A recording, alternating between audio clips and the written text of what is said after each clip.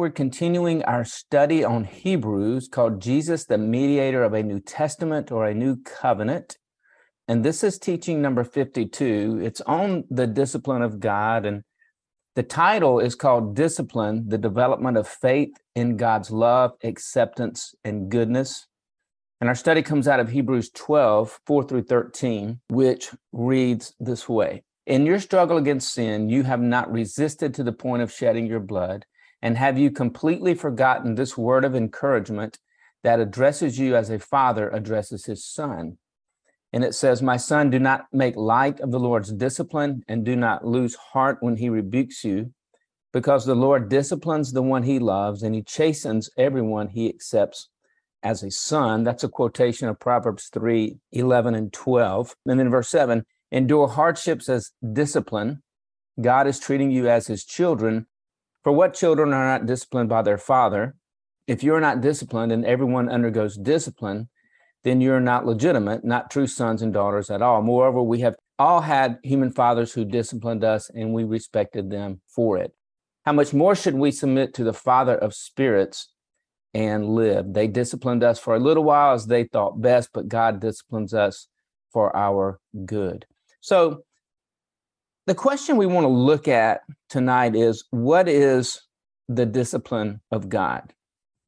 Whenever we do Bible study, we've always have to remember that when we're reading, say, Paul's letters that he wrote, this letter written to the Hebrews, the letter that Peter and James wrote, that they were not writing to us. This is not a letter written to me.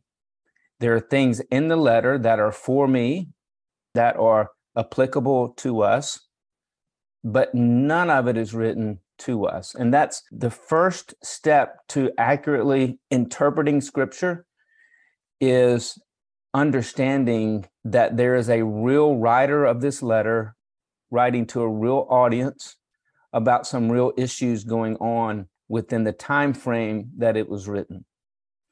And so when the writer speaks about God's discipline, we cannot at all flippantly tag a meaning to that phrase and apply it in a sermon to our lives in a way that the writer never intended. That would be an abuse of Scripture and a misuse of Scripture. It happens all the time, though. As we train ourselves in how to study the Bible and we study it accurately, we can begin to spot in those who are teaching the Bible how they've skipped observation and they've skipped interpretation. They've gone straight to application. It becomes really obvious as we ourselves learn Scripture and how to study. So the context of Hebrews 12, where it talks about the discipline of God, the context of this really begins in Hebrews 10. And there's a flow of thought that the writer has when he comes to God's discipline. And we've got to follow this, the logical writing, the logical thoughts of the writer to his audience. And so if you look in Hebrews chapter 10, it reads this way. Verse 32, Hebrews 10:32 says, remember those early days. That's the days after Jesus rose from the dead. It's the days after his ascension. It's the days, he said, after you receive the light or the knowledge or the truth about Jesus as the Christ, his crucifixion, his resurrection, the meaning of the cross, complete forgiveness of sins, the new covenant replacing the old covenant. And he's writing to Jewish people, he's writing to Hebrew people that they've received the light about Jesus, that salvation is in Jesus, in the cross. It says, remember the early days when you'd received the light, when you endured in great conflict, full of suffering.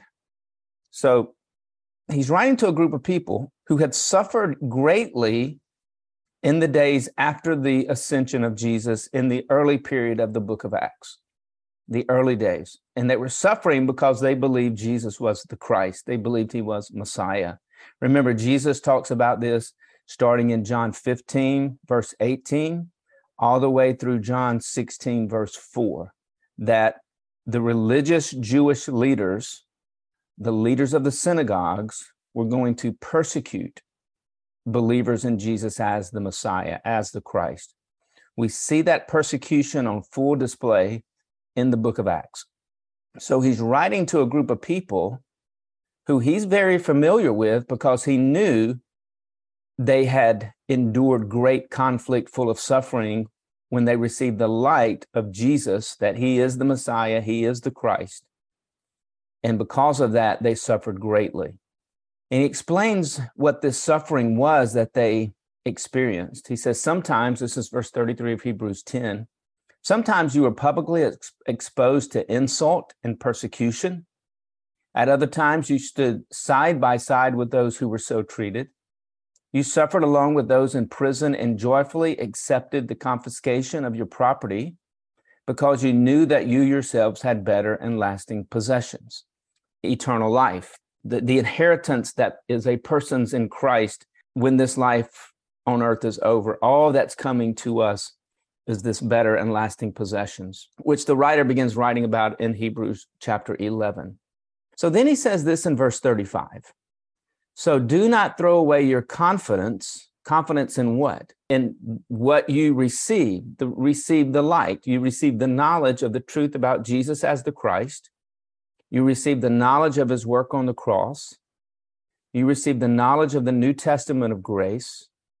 You receive the knowledge that the law had been replaced by grace. Salvation was in the person of Christ, not under the law, but faith in Christ, not following the law of Moses. And he says, don't throw away your confidence that you had in the early days. You were confident that Jesus was the Christ. You were confident that he was the Messiah.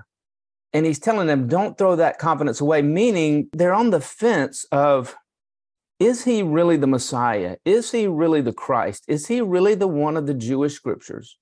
Is he really the Son of God? Hebrews chapter 1. Is he really the Son of Man? Hebrews chapter 2. They're really beginning to consider abandoning Jesus as the Christ and returning to the law of Moses. And the writer is telling them in the context, don't throw away your confidence. It will be richly rewarded. And then he continues when he says in verse 36, you need to persevere. That's a key word we're going to see in a minute. You need to persevere through the current suffering that they are experiencing, through the current persecution that they're experiencing, so that when you have done the will of God, which is believe, that's the will of God, have faith in Jesus as the Christ, in his work on the cross, so that when you have done the will of God, you will receive what he has promised, the better and lasting possessions, the eternal inheritance. That's what Hebrews 11 is about, that those who died in Hebrews 11 died in faith, yet they had not received what God had promised. And we looked at what the promise was this lasting eternal city, that ultimately we see that this eternal city is the new covenant city of grace that comes out of heaven to earth. We see this talked about in Hebrews chapter 12. And so this thought is all the way through 10, 11, and 12. Even in the 13, Hebrews 13, verse 14, he talks about they're looking forward to the eternal city. So he's telling them, do not throw away your confidence. It will be richly rewarded. You need to persevere through this persecution so that when you have done the will of God, you will receive what he has promised. And the will of God is faith, believe. And he's seeking to encourage these Jewish believers who are under persecution in verse 37 with hope and confidence in the return of Christ. So he says, you need to persevere so that when you have done the will of God, you will receive what he has promised. For in just a little while, he who is coming will come and will not delay. That's a quote of Habakkuk 2:3, the coming of the Messiah, the return of the Messiah, as prophesied about in Habakkuk 2:3. So he's getting them to focus on the soon return of Christ. The writers of these New Testament letters that we have, these writers are confident in the soon return of Christ when they were writing the letters. I think Paul was expecting the soon return of Christ. The writer of Hebrews is expecting the soon return of Christ. Those in the book of Acts are expecting the soon return of Christ. James was expecting the soon return of Christ. Peter was expecting the soon return of Christ.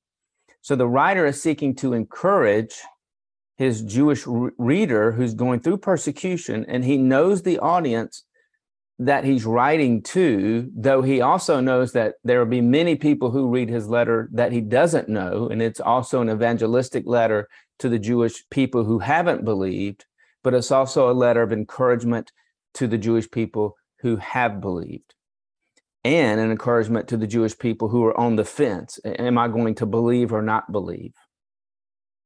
So he's writing to say, hey, hold on, don't give up, don't quit, don't throw in the towel, don't throw away your confidence in Jesus as the Christ, though you're being persecuted severely, because in just a little while, Jesus is coming back. Then he goes into verse 38 of chapter 10. He says, now, how are you going to live until Jesus comes back? And he says, and again, he's now quoting Habakkuk chapter 2, verse 4. And he says, but my righteous one will live by faith, and I take no pleasure in the one who shrinks back.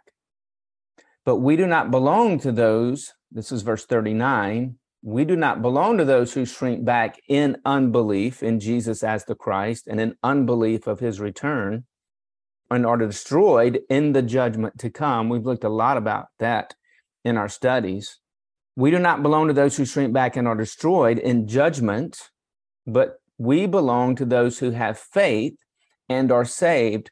That's the will of God in verse 36. What is the will of God? That a person would have faith in Jesus and be saved. That's God's will for people. And he says, we're not of the ones who are going to shrink back in unbelief and who are destroyed in judgment. We're of the ones who have faith and will be saved from judgment and live ultimately in this coming New Testament city of grace that Hebrews chapter 11 speaks about, Hebrews chapter 12 speaks about, Hebrews chapter 13, verse 14 speaks about, as well as Revelation 21 and 22 talks about this coming city of grace. Now, when we come to chapter 11, the topic of faith that began in Hebrews 10, the righteous will live by faith, this topic of faith continues through Hebrews 11.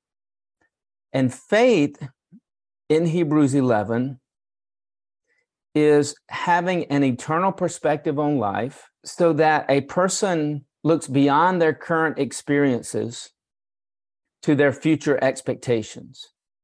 Here's what's coming in the future. I can endure what's happening in the present because of what's coming in the future. I can have faith in the present in what's coming in the future. And so what we see in Hebrews 11, people are living with faith and they're dying with faith, but they never experience the future they expected when they died. And that's how Hebrews 11 ends. When the writer writes, verse 39 of Hebrews 11, these were all commended for their faith, and they died, yet none of them received what had been promised. And it's specifically talking in there about the city that God will build. God is the architect and builder of the city to come. And we see later on in Hebrews, it's the new covenant city of grace. We also see that in Revelation 21 and 22. So all those who died in Hebrews 11 were commended for their faith, yet none of them received what had been promised, the city that God built, that he was the architect and designer of. Since God had something better for us, that's the new covenant of grace. It's what Christ did for us, so that only together with us would they be made perfect through this something better that God had for us. And the something better is the new covenant of grace. And that's what the writer of Hebrews writes about, the better testament, the superior ministry of Jesus, the better ministry.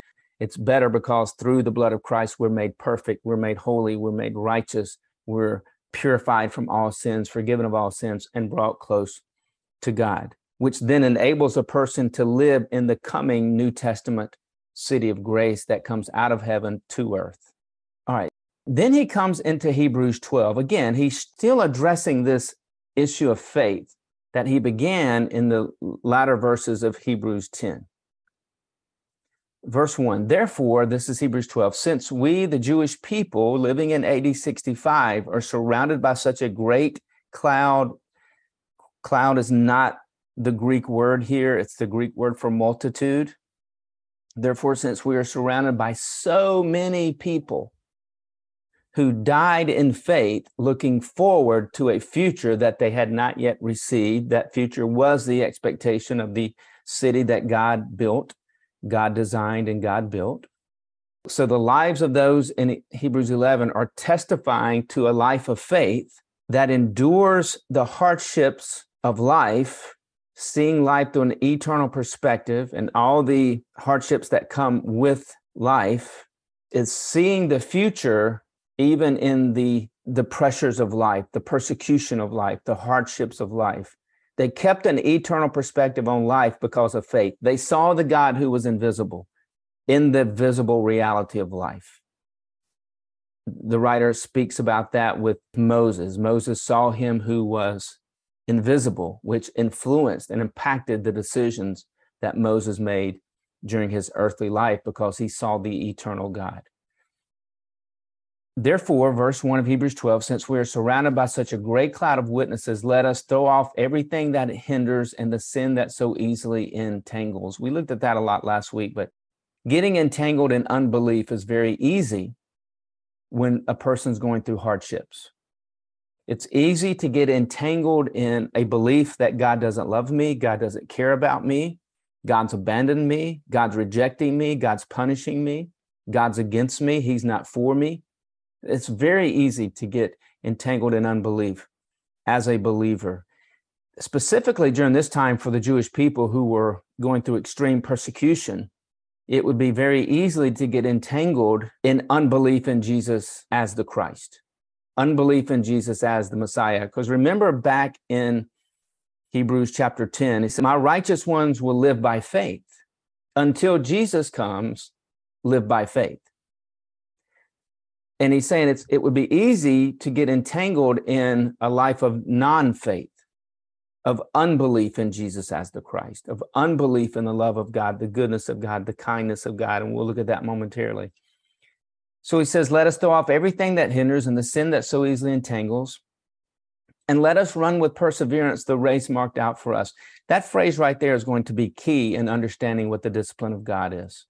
That is a key verse. That's why we always want to study individual verses within their broader context, that we can't stop at a single verse and become single verse theologians, so to speak, that we created an entire doctrine out of one verse. We've got to keep reading. We've got to read before, we've got to read after, we've got to read large amounts of scripture. We've got to place a book into where it fits within God's program and within all the other books.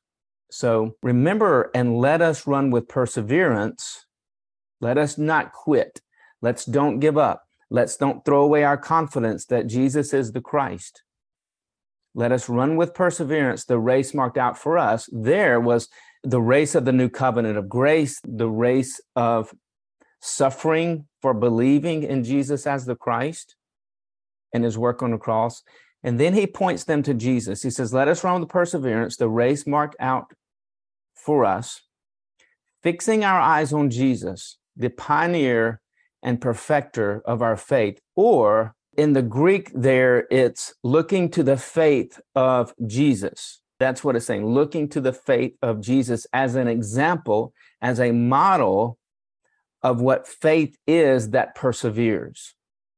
He says, if you want to know what persevering faith is, look back to those who came before you and died in faith, and then look to Jesus and his faith. And by looking back to those who died before you, and by looking to the faith of Jesus, then it's going to enable you, the one of reading Hebrews in AD 65, for your faith to be strengthened to endure the persecution. And then he talks about the persecution that Jesus experienced. Fixing our eyes on Jesus, the pioneer and perfecter of our faith, or fixing our eyes on the faith of Jesus, for the joy set before him, which was what the cross would accomplish. There was nothing joyful about persecution for Jesus. There was nothing joyful about the pain he endured on the cross or from people. The joy was the future. Remember, we looked at what Jesus said about a mother giving birth. There's nothing joyful about the pain of childbirth, but after the child was born, that's when the mother's joy comes later. All right, Jesus talked about that in the book of John. So that's the thought here. There was a joy coming for Jesus, but it would come after the persecution and after the pain of the cross. And that joy was the accomplishments of the cross for you and me. Complete forgiveness, complete righteous reconciliation with God. It was also the joy of the resurrection. It was the joy of Jesus being in the presence of the Father. And we looked at verses to confirm what exactly the joy of Jesus was that would come after the pain of the cross and the pain of persecution. So for the joy set before Jesus, he endured the cross, the pain of the cross, scorning its shame, and Jesus sat down at the right hand of the throne of God, meaning the accomplishments of the cross were complete. That's why Jesus sat down. That was the joy. The joy was Jesus sitting down at the right hand of the throne of God, knowing that it was finished. He had established the new covenant of grace. He had established complete forgiveness. He now was in the joy of the Father. Again, we looked at that last week in our study. Then he tells the Jewish people here who are reading this letter, remember, it's not written to us. It's written to a specific audience at a specific time for a specific reason.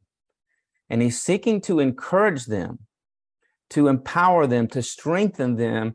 Don't throw away your confidence that you had in the early days when you received the light.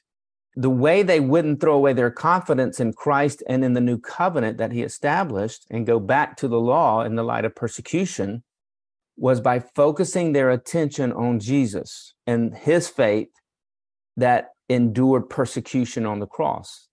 And he says to them, consider Jesus. Think about Jesus. Think about what he experienced in his persecution. Think about what he experienced on the cross. And as you think about Jesus and the pain of the cross and the persecution of his critics, you're going to be empowered to persevere as you contemplate the cross of Jesus. So it says, consider Jesus who endured such opposition from sinners. So first, he talks about Jesus enduring the cross. Now he's talking about Jesus enduring his critics. And his critics crucified him. His critics called for his arrest. They called for his trial. Pilate tried to dismiss Jesus. He tried to give Jesus back to the Jewish people. But the Jewish people said, no, we don't want Jesus. Crucify him. Give us Barabbas. The opposition toward Jesus, we can read about that in Matthew, Mark, Luke, John. It was fierce opposition. It was hatred toward Jesus. And remember, Jesus told the disciples, in the same way the Jewish leaders hated me, they're going to hate you. He talks about that in John chapter 15, verses 18 through John 16, verse 2. The world, Jesus, when he says the world will hate you the way it hated me, he's talking about the world of religion. He's talking about the world of the Jews, the religious world of the Jewish leaders. That the way they hated you, they're going to hate me, and they're going to kick you out of their synagogues. They're going to beat you. They're going to flog you. Some are going to put you to death, and they think they're going to be doing a service for God when this persecution breaks out. The persecution broke out in the book of Acts. We see it on full display in Acts. The writer of Hebrews says in verse 3 of Hebrews 12, consider Jesus who endured such opposition from sinners so that you will not grow weary and lose heart. Weary from what? Weary from the opposition who are against you, the critics who are against you, the persecutors who are against you, because the same ones who oppose Jesus are now opposing the believers. It may be a different generation of those who are opposing the believers or those who are considering being believers. It's the same mindset. It's a hatred for Jesus. It's a hatred for the thought that he is the Messiah or the Christ. They believed he was a false Messiah and a false Christ. The same belief system continued all through the book of Acts. Just like they rejected Jesus as the Christ and had him sentenced and crucified, they're now rejecting the believers in Jesus who think he's the Christ, who believe he's in the Christ, or who's considering believing Jesus is the Christ. They're now opposing those believers or those who are on the fence of believing or not believing. So it says, I want you to think deeply about what Jesus experienced at the hands of those who opposed him, sinners, so that you will not grow weary and lose heart, or so that you will persevere, so that you will not throw away your confidence, the confidence you had at first in the early days when you received the light. Do you see the progression of the thought of the writer here? There's a progression here. There's a logical progression. And as people who study the Bible, it's not easy to pick up on the logical progression because we've been trained just to read the Bible in small snippets. Or we'll read a devotion, and the devotion will have a single verse, and it'll be the thoughts of the person writing a devotion on that verse, whereas the person doing the devotion has totally ripped that verse out of context, and it has nothing to do with what their devotion is about. So we really have to retrain the way we view Scripture, the way we read Scripture, the way we study Scripture, and the way we apply Scripture. And it's not an easy task, but it can be done. So the writer has a very logical flow of thought. He wants the believers or those who are on the fence not to throw away their confidence, not to shrink back in unbelief, but to believe in Jesus as the Christ, even though they're being persecuted. And they would find strength to persevere so that they would not grow weary and lose heart by thinking about the persecution that Jesus received and his perseverance through his own persecution. So now we come to verse 4, following this logical train of thought of the writer. In your struggle against sin, now this isn't talking about you and me and our struggle with a specific sin in our lives. That's how it's typically communicated. That is not the context at all. In your struggle against sin, what's the sin here? It's the sin of the opposition toward belief in Jesus as the Christ and his work on the cross and the establishment of the new covenant of grace. Sin is referring back up to sinners of Hebrews 12:3. In your struggle against the sin of those opposing you, you have not resisted those who are opposing you to the point of shedding your blood like Jesus did. That's what he's saying. In Jesus's opposition towards sinners, ultimately it cost him his life. But those who are reading the letter, since they're reading the letter, they haven't died yet. They had died for their faith, then they wouldn't be reading the letter. So the writer knows that anybody reading this letter that I'm writing in AD 65 is alive. And in their struggle against those who are persecuting them for their belief in Christ or for their possible belief in Jesus, you, the reader of AD 65, have not resisted the persecution to those opposing you to the point of shedding your blood or to the point of death. And then he comes to verse 5 of Hebrews 12. And remember, the Bible's not written in chapters and verses. There is no chapter 12. There is no chapter 11. There is no chapter 10. There are no verses. It's just like when you and I write a letter. Sometimes the chapters and the verses break up the flow of the writer, and we tend to read the Bible based upon chapters and verses rather than there's a logical flow here. So now he begins to flow into discipline. And it's very important that we understand everything we just read if we're going to accurately interpret what is the discipline of God. So he says, in your struggle against sin, this is Hebrews 12:4, you have not resisted the opposition against you, the sinful opposition against you for believing in Jesus as the Christ or considering believing he's the Christ and his work on the cross and his resurrection. You have not resisted to the point of shedding your blood or to the point of death. And he asked them, and have you completely forgotten this word of encouragement that addresses you as a father addresses his son. Now, that's very interesting. He asked them a question. Part of me thinks, since the writer is familiar with the audience that he's writing to, not everybody, but a portion of the audience, it's very possible, because the writer, when we read in Hebrews chapter 13, the writer knows who the leaders of the assembly were and who the leaders of the assembly are, who are going to be the caretakers of this letter. He's very, very familiar with them, to the point where he's naming specific names. He talks about Timothy, talks about those in Italy greet you. He knows the audience. He quotes Proverbs chapter 3, verses 11 and 12. That's the word of encouragement. Have you completely forgotten this word of encouragement, which is Proverbs 3, 11 and 12, that addresses you as a father addresses his son? Now, it's very possible that he was with them at one point in time in the assembly, that he joined with them in the assembly, that the writer was friends with many of the people in the assembly and who are the caretakers of this letter. And he says, have you forgotten what we talked about in the assembly?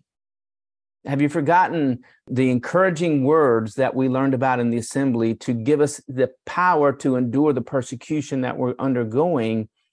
Was from Proverbs 3, 11 and 12. That's a high probability here that this has already been taught them in the assembly. Because remember, he said earlier in Hebrews 10, do not forsake the assembling of yourselves together. He's saying you need each other. You need to be encouraged. You need to be empowered. You need to be strengthened to persevere through the persecution. And assembling together and being encouraged is going to help empower you. So it may be that they've already talked about this together. And he's just reminding them, hey, have you completely forgotten this word of encouragement that addresses you as a father addresses his son? And it's a proverb. Now, one of the things about Proverbs in Judaism is that was one of the main ways that children were taught by their parents. They were taught in Proverbs.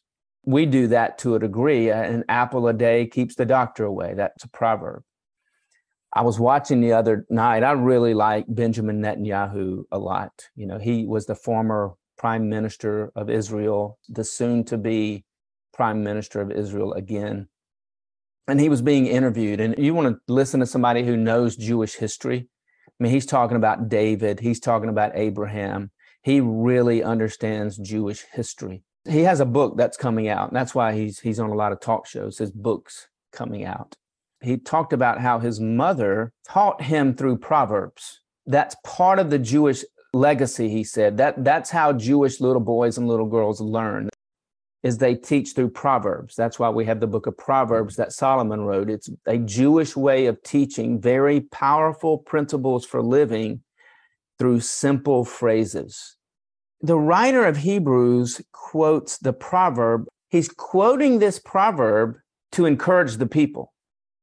Because he says, have you completely forgotten the word of encouragement? So there's nothing he's about to say that would bring discouragement to somebody. Though typically when it's communicated as a word of fear. God's going to discipline you for your sin. It's to strike fear in the heart of the hearer, which is not what the writer of Hebrews is doing at all. He's not seeking to strike fear into the heart of the hearer. He's seeking to encourage them. I know many times when I've taught on the fullness of the gospel of grace, complete forgiveness, complete righteousness, there's not two forgivenesses, positional and relational. There's only forgiveness. Typically, somebody will say, but God does discipline us for our sins, you know. And they're so afraid that somebody just might hear the gospel of grace and use it to sin, that they totally forget about the thousands of people who are going to hear the gospel of grace and escape sin. Therefore, to try to prevent that one person who might use it as a license to sin, Paul was aware of that. That's why he wrote Romans chapter 6. He addresses that topic in Romans chapter 6. But that's not why the writer of Hebrews talks about the discipline of God in Hebrews 12. It has nothing at all to do with immorality or the sin of, if you hear about grace and you start sinning, then God's going to discipline you. That's not the context. We've just journeyed through the context. These people are under persecution because they believe Jesus is the Christ, or they're considering believing Jesus is the Christ. They're under persecution because they've either left the Old Testament of law, they've left Judaism. Judaism pointed to Jesus. They've left sacrificing animals. They're no longer observing the festivals and the washings and all the things prescribed in the law contained in Leviticus and Deuteronomy and parts of Exodus and Numbers. They've left that, or they're considering leaving that. That's important to understand that context. They're being opposed because of either what they're believing or what they're thinking about believing. The same people who opposed Jesus and persecuted Jesus are now persecuting them. They're experiencing what Jesus said would happen in John chapter 15, verses 18 through John chapter 16, verse 4. They're in the middle of persecution here. They're being opposed. They haven't resisted the opposition to the shedding of their blood yet. They haven't died yet. That's the audience. That's the context. So he says, in your struggle against the sinful opposition, the critics of Jesus, and now they're coming at you, you have not resisted their opposition to the point of death. He says, I know you feel like giving up. You're on the verge of throwing away your confidence. You're on the verge of unbelief. You're on the verge of getting ready to be entangled in the sin of unbelief. You're about to throw away your faith. And you're about to say, I don't believe Jesus is the Christ. I don't believe in his work on the cross. I believe he was a false Messiah. The persecution is wearing me down. The persecution is wearing me out. I'm emotionally distraught. I'm mentally distraught. I can't make it. I'm growing weary. I'm growing tired. I can't make it. So the writer is saying, no, you have to persevere. I'm going to show you how to persevere. One, it's look to those in the past who died before you. Look to Jesus on the cross and his persecution by his critics who died for you. And now I want you to look at this verse in Proverbs. Because when you look at this verse in Proverbs, you're going to be encouraged. Have you forgotten that we already talked about it in the assembly? I want to remind you of what we've already talked about in the assembly when I was with you. And now I'm not with you, but I will remind you what we did talk about in the assembly.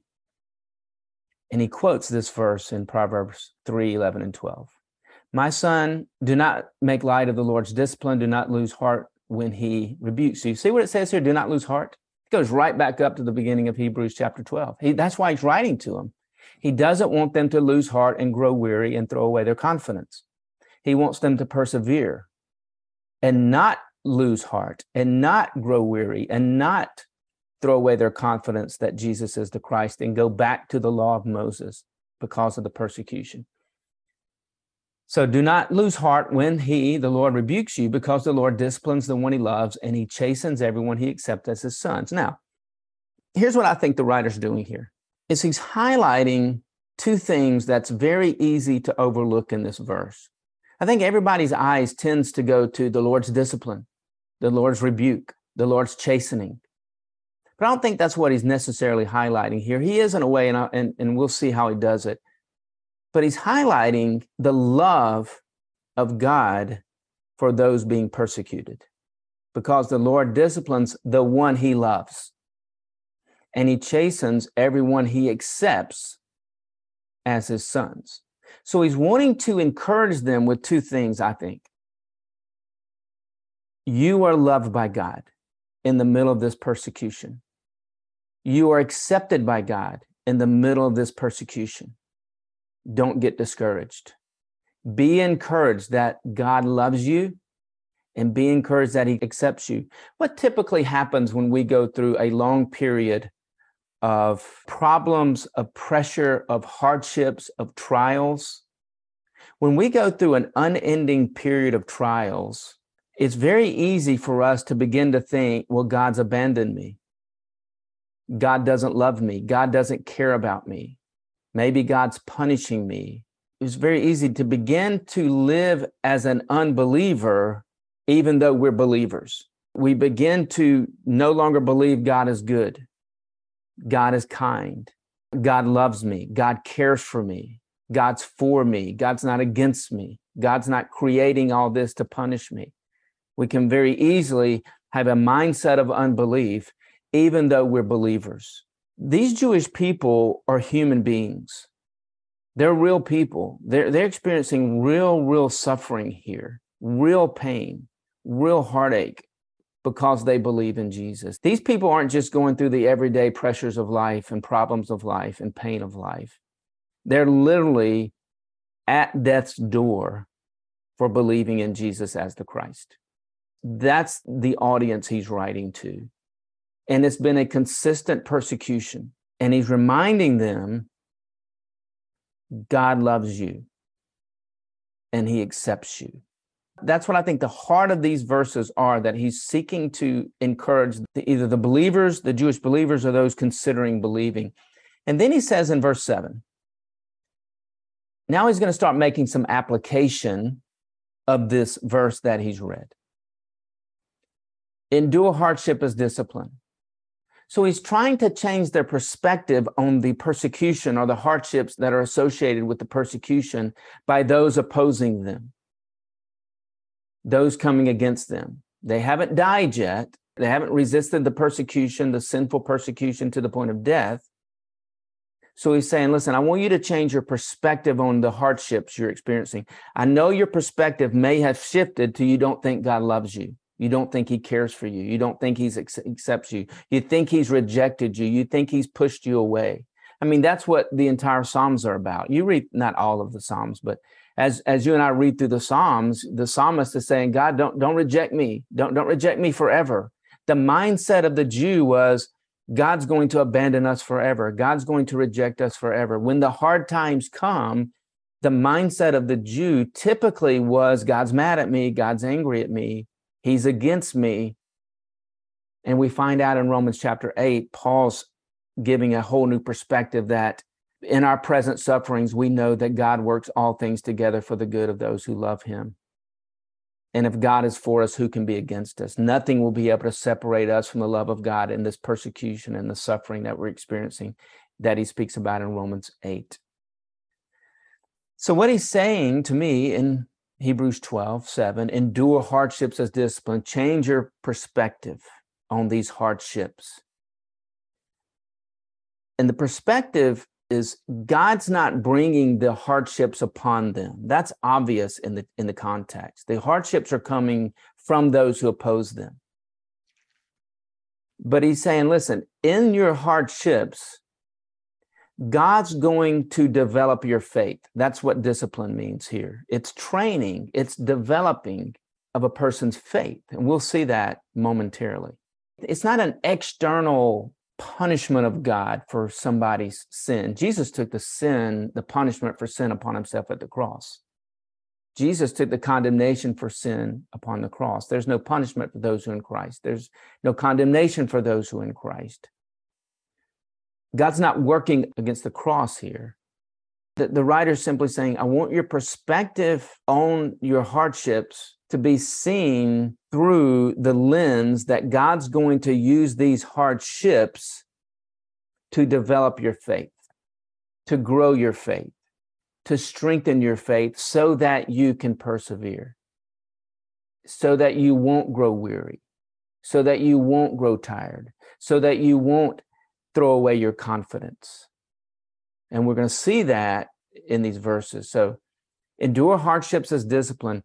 God is treating you as children, or in these hardships you're experiencing, God is going to develop you like a father develops a child. The word discipline here means correction. It means training. It means instruction. It means development. And I think one of the things that God's correcting in these believers is this unbelief in his love, is this unbelief in his acceptance. Because in the verse he just read, it's God loves you, God accepts you. And I know you're moving into unbelief that God doesn't love you, he doesn't care for you. He's not going to work something out for your good, even though you're going through some bad things in life. I mean, we get into a mindset of unbelief, and our belief system needs to be corrected at times. So endure hardships as discipline. God is treating you as children. For what children are not disciplined by their father? If you're not disciplined, and everyone undergoes discipline, then you're not legitimate, not true sons and daughters at all. Remember, this is the writer of Hebrews making application of Proverbs and applying this to the real life situation that these Jewish believers are believers who are on the fence are experiencing. Moreover, verse 9 of Hebrews 12, we have all had human fathers who disciplined us and we respected them for it. Now, that's not a blanket statement. He's really referring to fathers who didn't abuse their children, who didn't hit their children, who didn't abuse their mother. So we can't take this to extremes here. In a general sense, fathers discipline their children for their good. And that's the point he's making here. Moreover, we have all had human fathers who disciplined us and we respected them for it. When we get older is when we respect them for it. We don't respect them for it when we're young. When we're older, especially when the father was a good, loving, kind, gentle father who disciplined us, the very best that he could. As we get older, I respect them for that. How much more should we submit or place ourselves under the Father of our spirits and live, the Father who loves us, the Father who accepts us? So we, the Jewish people in AD 65, should place ourselves under the Father's discipline in these hardships where he's training us, he's teaching us in the hardships, us being the Jewish people in AD 65, correcting our thoughts, correcting our belief system about him. How much more should we submit to the Father of spirits and live? This is an internal discipline, right? Spirits, it's the internal person. The discipline of the Father is internal. It's not an external punishment. It's not something externally that God sends against us to get our attention or to discipline us. It's the internal correction of maybe something we're believing, something we're thinking.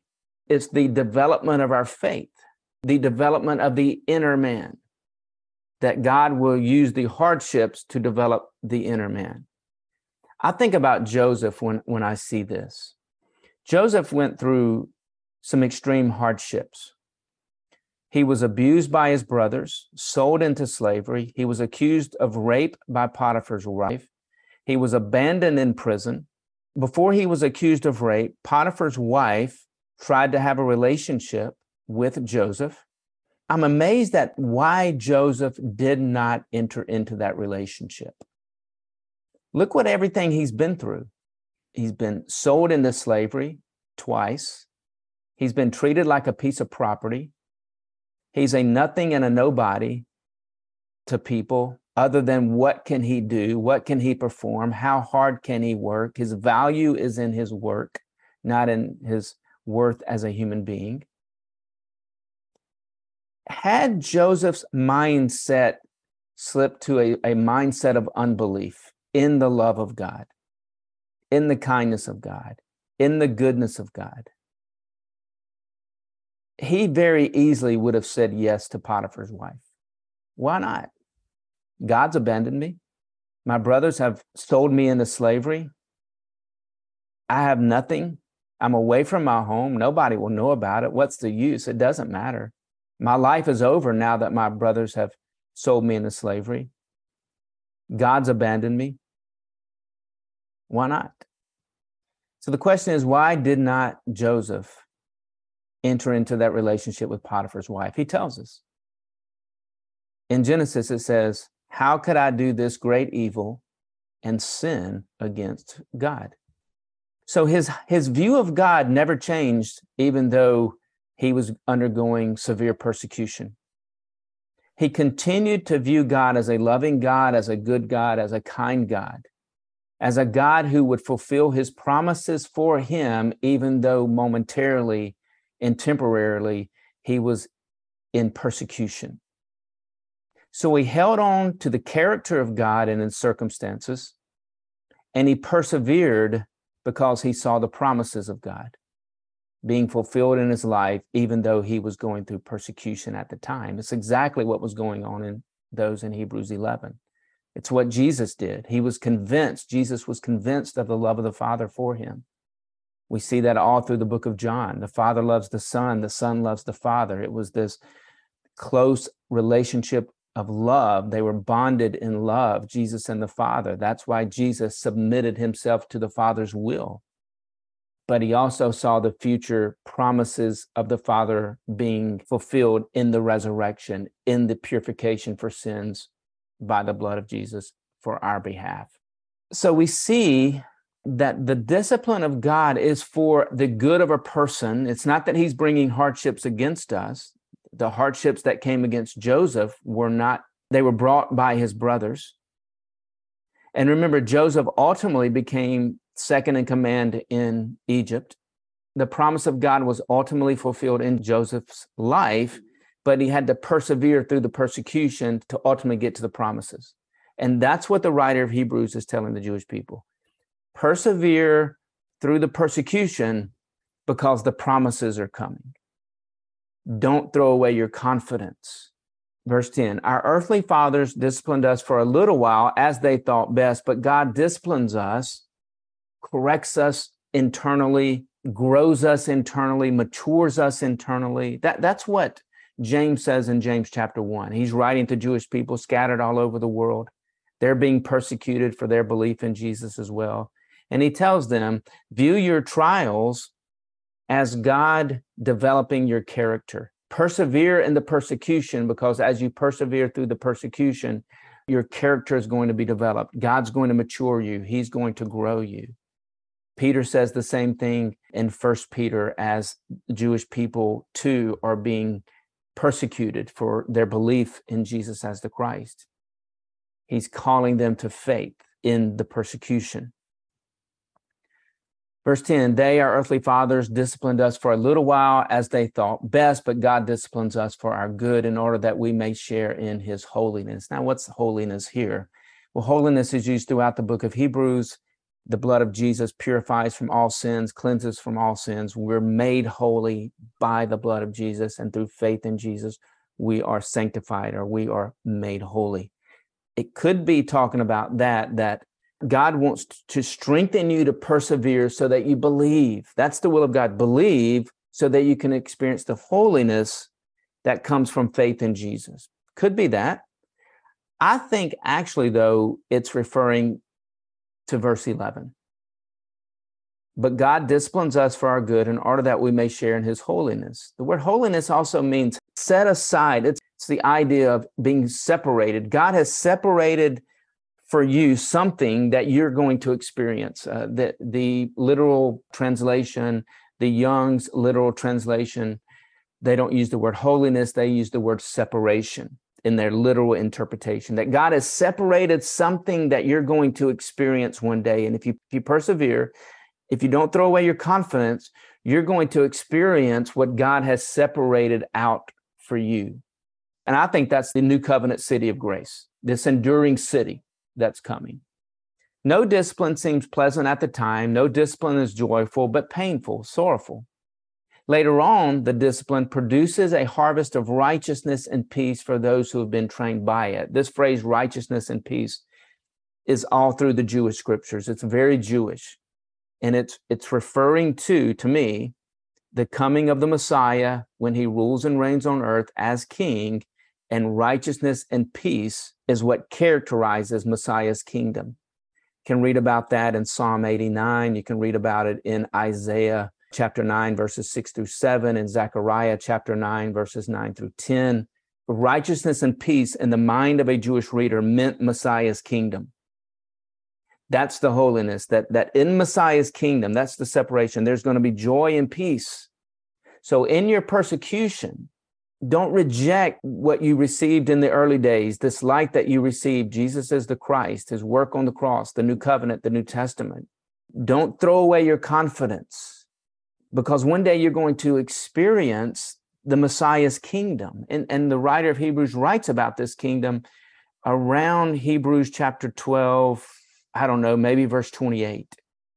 The unshakable kingdom that's coming.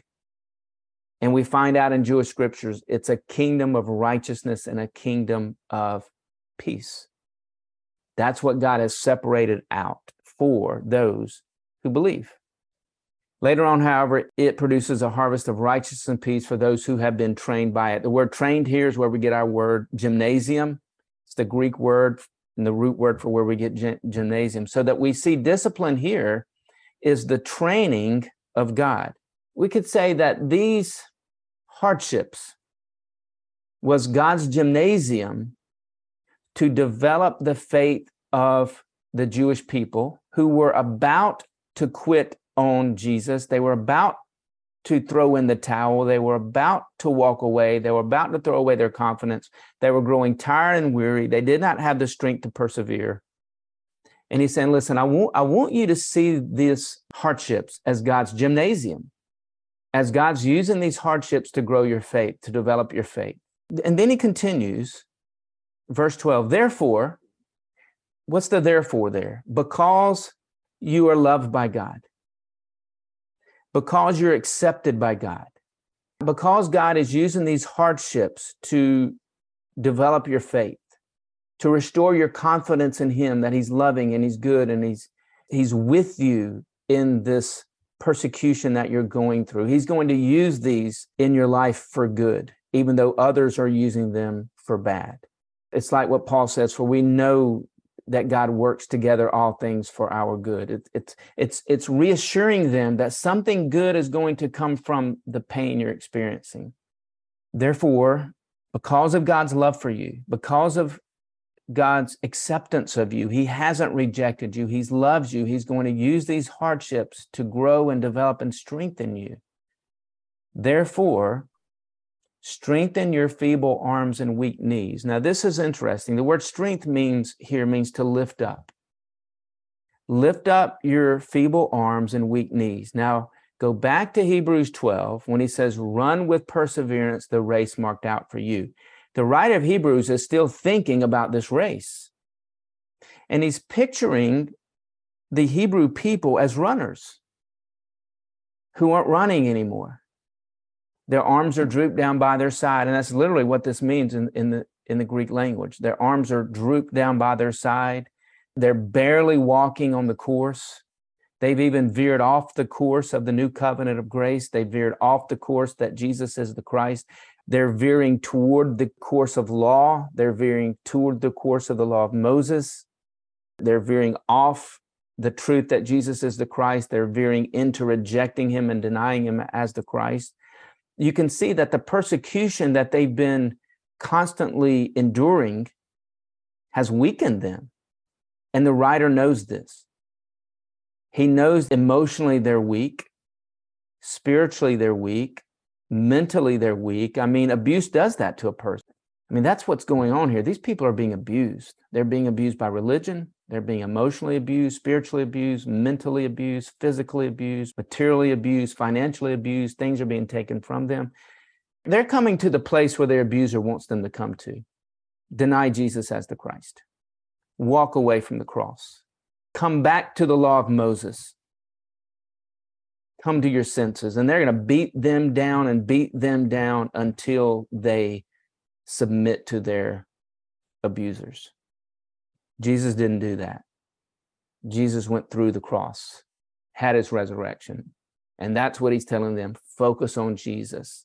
You're going to get through this. You're going to make it through this. And this is how you're going to do it. Look back to those who died before you. Look to Jesus who died for you. And look to the God who loves you and who accepts you and who's for you and is so good that he's going to take the evil that's coming against you, the hardships that are coming against you, and he is going to turn around and use those for good in your life. He is going to develop your character. He is going to develop your belief in him as a loving God and as a good God and as a kind God, because he has something good in store for you that these abusers cannot take away. Therefore, lift up your arms. Literally, start running again is what he's saying. That's the idea here, going back. And you can see the logic now of the writer. Start running again. Start lifting up your knees. Remember, the word strengthen here is lift up. Lift up your arms and start running again. Lift up your knees and start running the race of grace again, the grace of the new covenant of grace. Run this race. Jesus is the Christ. Then he quotes Proverbs 4:26, make level paths for your feet. They had veered off course. They were off the smooth course of the new covenant of grace, where there's freedom in grace, where there's confidence that I'm forgiven and confidence that I'm righteous, and the freedom of the new covenant. I'm cleansed from all sins. And they'd veered into the rocky paths of law. And they're stumbling now. They're stumbling. Is he the Christ? Is he not the Christ? Is he the Messiah? Is he not the Messiah? I'm about to toss it all in. I'm about to throw away my confidence. And the writer said, oh, no. You are loved. You're accepted. The Father's going to do good in you, even though you're going through some bad things. Therefore, strengthen your feeble arms, or lift up, start running again. It's the idea of catching a second wind. The second wind comes from knowing I'm loved by God. I mean, that'll help somebody when they're being persecuted, right? When they're going through hard times and difficult times, to know, you know what? God hasn't abandoned me. He does love me. God hasn't rejected me. He does accept me. God somehow is going to bring good out of this bad that I'm in. That's strengthening. It puts us to where Joseph was. I'm loved by God. Therefore, I'm not going to have a relationship with Potiphar's wife. I'm accepted by God. Therefore, I'm not going to have a relationship with Potiphar's wife. Even though I'm going through persecution, the promises of God are coming. They're going to be fulfilled in my life. Therefore, I'm not going to become a victim within my persecution. I'm going to excel in the middle of the persecution. I'm going to be the best manager of Potiphar's house that I can be. I'm going to be the best manager of the prison that I can be. And it was that attitude in the middle of suffering that enabled him to manage Egypt. We see what God did in Joseph, this internal discipline, this internal training of Joseph, ultimately preparing him to be second in command of Egypt and really to protect Israel. Abraham and everybody comes. Therefore, strengthen or lift up your feeble, weak arms. I know you're tired from the persecution. I know you can barely get through this, but run the race with perseverance, knowing that you're loved by God, accepted by God. He's going to do some things in your life that you wouldn't believe. Just trust. Make level paths for your feet. Get back on the course. You veered off to law. Come back to the new covenant of grace. So that the lame, that's those who were limping, they were spiritually limping, emotionally limping, mentally limping because of the persecution, so that the lame may not be disabled, or so that those who have been abused by the persecutors may not come to the point where they stop believing in Jesus as Messiah, believing as Jesus as the Christ, that the persecutors are not going to win. They're not going to disable you. They're not going to kick you out of the race. They're not going to get you to go back to the law. So that the lame, those who have been abused, may not be disabled, but the lame, those who have been persecuted, those who are on the receiving end of religious abuse, mental abuse, emotional abuse, physical abuse, so that the lame may not be disabled, but rather so that the lame, those who had been persecuted, may be healed. That's ultimately what God's discipline, this loving God who takes the difficulties that these people were experiencing, the hardships and the persecution, and he's writing to encourage them, the writer, to say, you're loved by God, you're accepted by God. God's going to turn this around somehow, some way. Ultimately, you're going to experience the promises of God fulfilled in your life, whether in this life or the life to come. Those in Hebrews 11 never saw the promises fulfilled. They died in faith. But he said, either way, you're going to see the promises fulfilled in your life. And the healing that would come from knowing that they're loved by God, accepted by God, that God somehow was going to take the hardships of the persecution and turn them around for good. Only God can do that. And you and I can look in our own lives. I can look at my life and look at things in my life where, wow, that was really difficult. And I came that close from giving up, from walking away from the whole thing. But somehow, some way, I was healed mentally, emotionally, spiritually in my relationship with God. And now I look back and I think, boy, I never want to go through that again. But it was during those times of the valley that God did some things in me and through me, in me then, that were necessary for me to be where I am today. And he took the hardships of my life and made something good out of them. He did that for Joseph. He did that for Jesus. He's done that for many of you, and he will continue to do that. And that's what the writer of Hebrews is seeking to encourage, to me, these Jewish people who are going through the excruciating pain of rejection and persecution. Hey, I want to thank you for listening to this teaching today. If you enjoy these teachings, you may also enjoy the resources on my website, gracereach.org, and you may also enjoy my books, which are available on Amazon. I also have a YouTube channel and a Facebook page, and you can find the links to all my resources and the details of this podcast teaching. If you'd like to support my ministry in reaching more and more people with the good news of God's grace and teaching more and more people about His grace, click the donate button on the Grace Reach website, again, which is gracereach.org. Hey, thank you guys so much for listening to this teaching today. I pray that through these teachings, you are understanding the Bible more fully and you're understanding God's grace more clearly. Have a great day.